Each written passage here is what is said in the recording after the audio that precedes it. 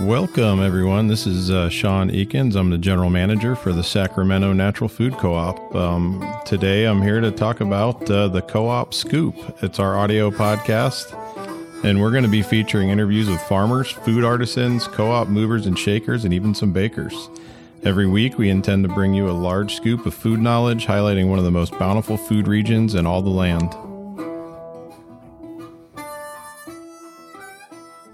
Hello, everyone. This is Sean Eakins, the general manager at Sacramento Natural Food Co-op, back once again with the Co-op Scoop. And today I'm happy to introduce the Good Stuff Jam, which was born in 2012, creating jams and marmalades from local organic fruit in small batches by Janet Mcdonald, who lives just a few blocks away from our co-op. Welcome, Janet. Nice to be here. I think I just want to kick it off initially and say, your background was interior design. And I would just be curious how you go from a successful restaurant design firm to making jam. Well, another woman and I started our firm after working for other firms in 1990. Okay. And you may or may not recall that in 1990, we went into a major recession. Yes. And the restaurant industry is always hit really hard by that. So new business, recession, blah, blah, blah. We were poor. And I had a orange tree in my backyard. I was living in Southern California. And I needed Christmas presents. And I thought, how hard can making marmalade be? Little did you know.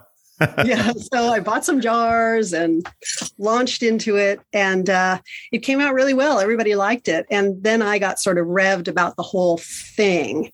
And I guess that was my foray into making jam and preserving in general.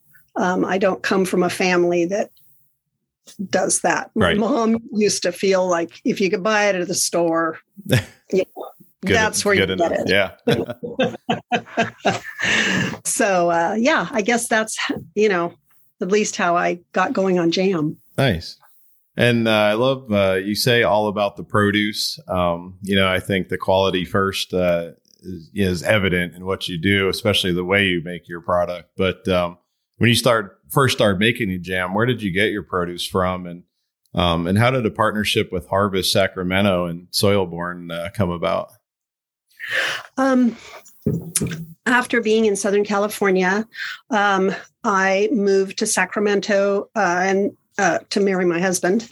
And he was on the board of Soilborn Farms. Okay. So I was introduced to all of those people, and they in turn introduced me to some other farmers.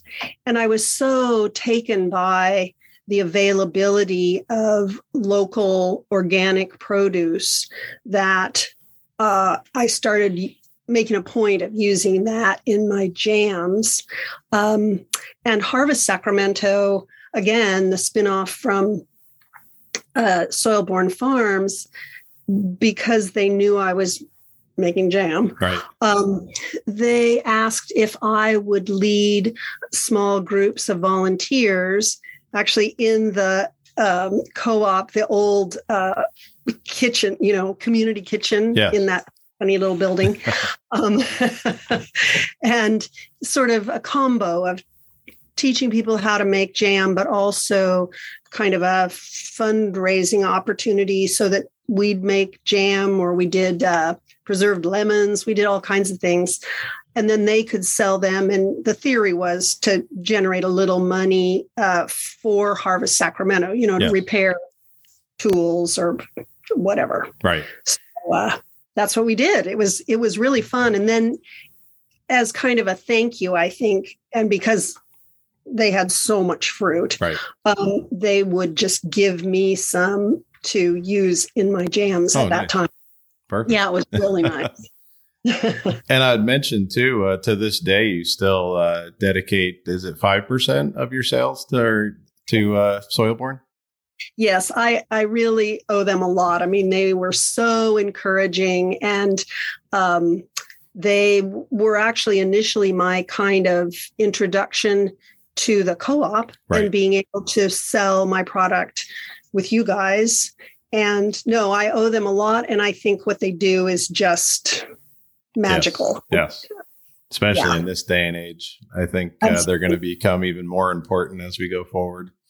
Yes. A lot of the conversations around farming right now and the first generation of organic farmers is really a scary thought, and I'm probably sound like a broken record around here, but the fact that Bill Gates is the largest landowner of farmland now in the country, and it's mostly soybeans, GMO, doesn't believe in non-GMO and organic is scary. So it's nice to see places like Soilborn out there fighting the fight.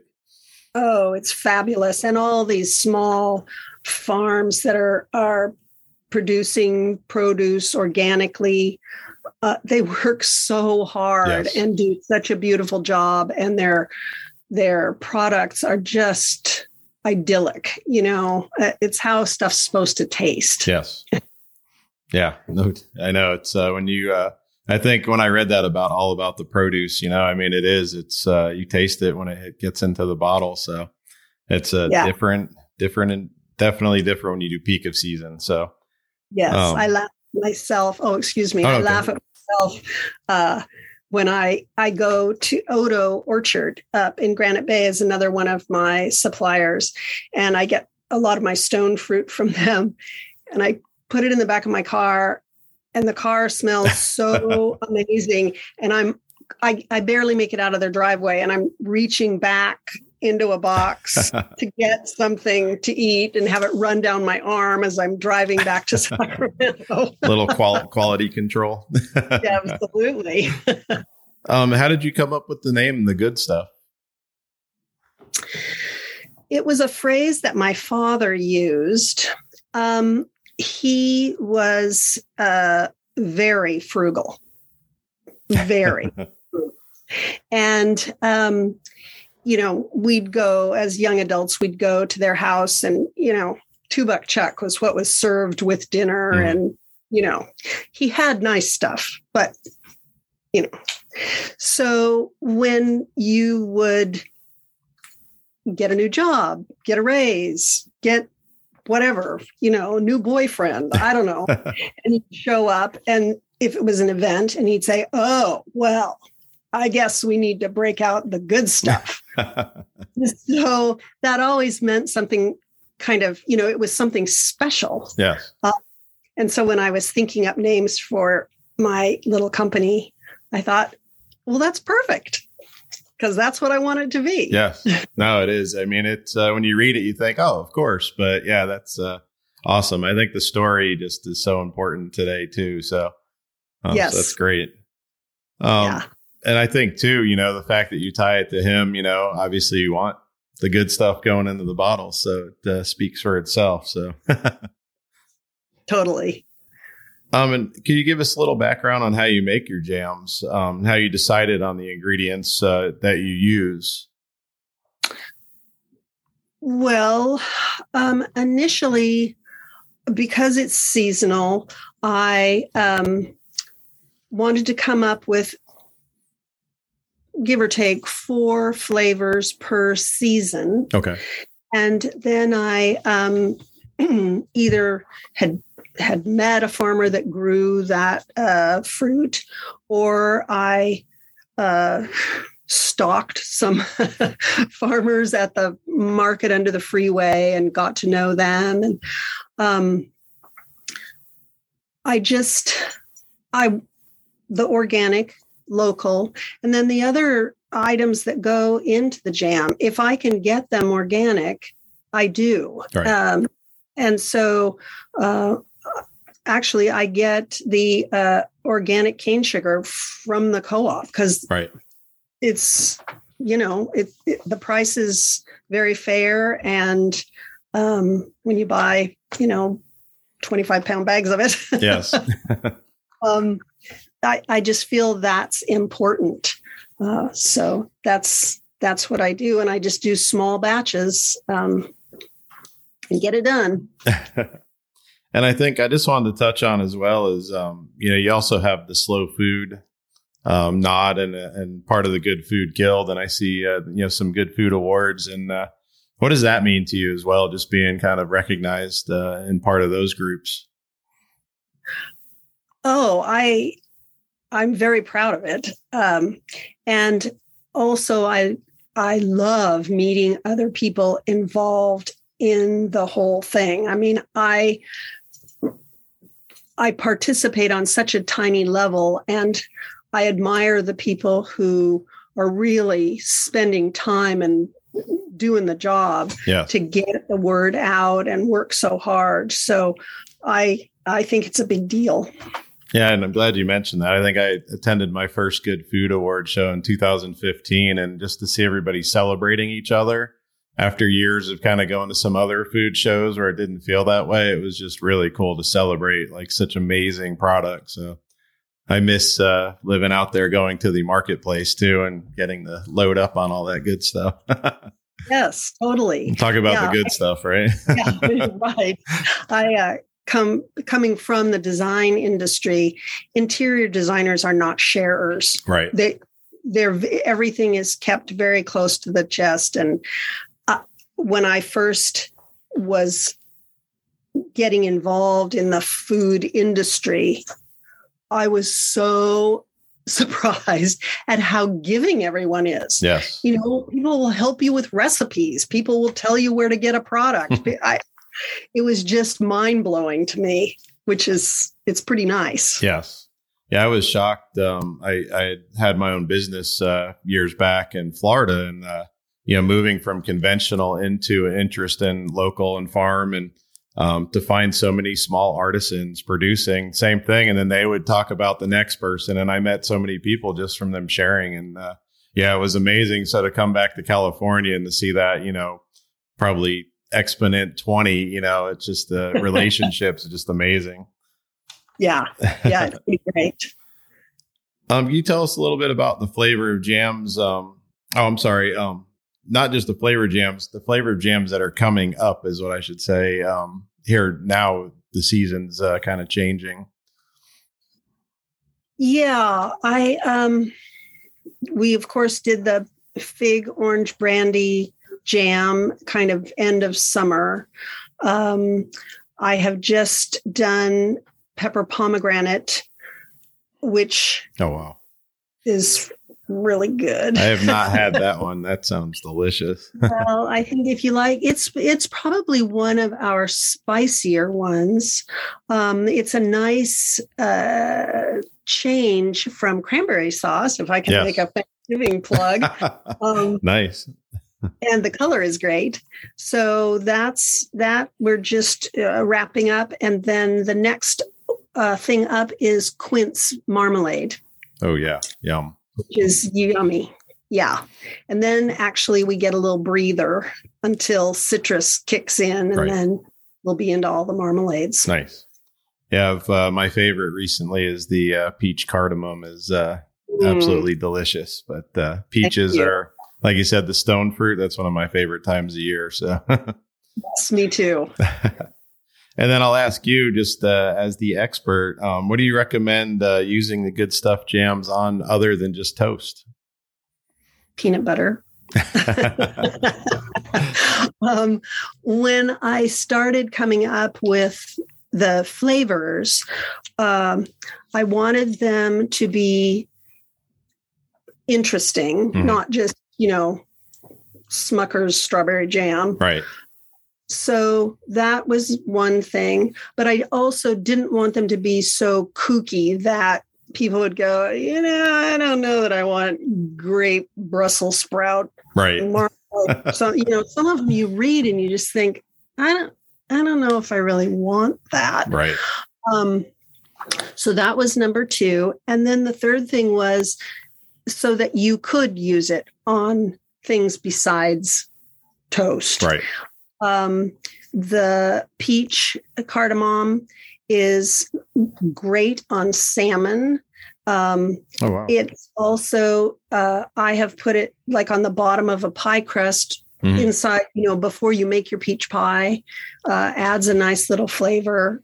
The tomato jam it is good on toast, which surprises people, but it's also great, on burgers or meatloaf, and grilled cheese sandwich. So there's lots of things you can do with that. That was kind of the goal. Nice. I know I had a little bit of the peach on some Mount Tam, which was also delicious. Oh, man. So I'll ask you, I'm sure you get this a lot. What is your favorite flavor? Sometimes it's what I'm making at the moment, because it's a year in between when and my goal, of course, is to make enough that'll get me to the next year. So it's, and I do a taste test, of course, and it's like, whoa, this is so good. But I also, truthfully, the stone fruits and the berries are my favorites. Yes. I like the chili apricot, the best plum. Mm-hmm. I love that little tart thing that the Santa Rosa plums give it. So yeah, those are my faves. I've got a almost 14-month-old who loves the plum. So he was a big fan. So, and he likes the little Santa Rosa plums because he can hold them in his hand, and he eats like a teenager already. So, so he's a big eater. So I'm glad he gets the good food. So that's nice. Thank you for feeding him that. Oh yes, no, he eats everything. So I try to test it all on him. So that's great. Well, is there anything new or different on the horizon? Maybe do you think of any other flavors you might try? Or are you pretty set in what you do now? At the moment, I'm kind of set. I let some flavors go at different times, either, because I thought it sounded like a good idea, and apparently not very many other people did.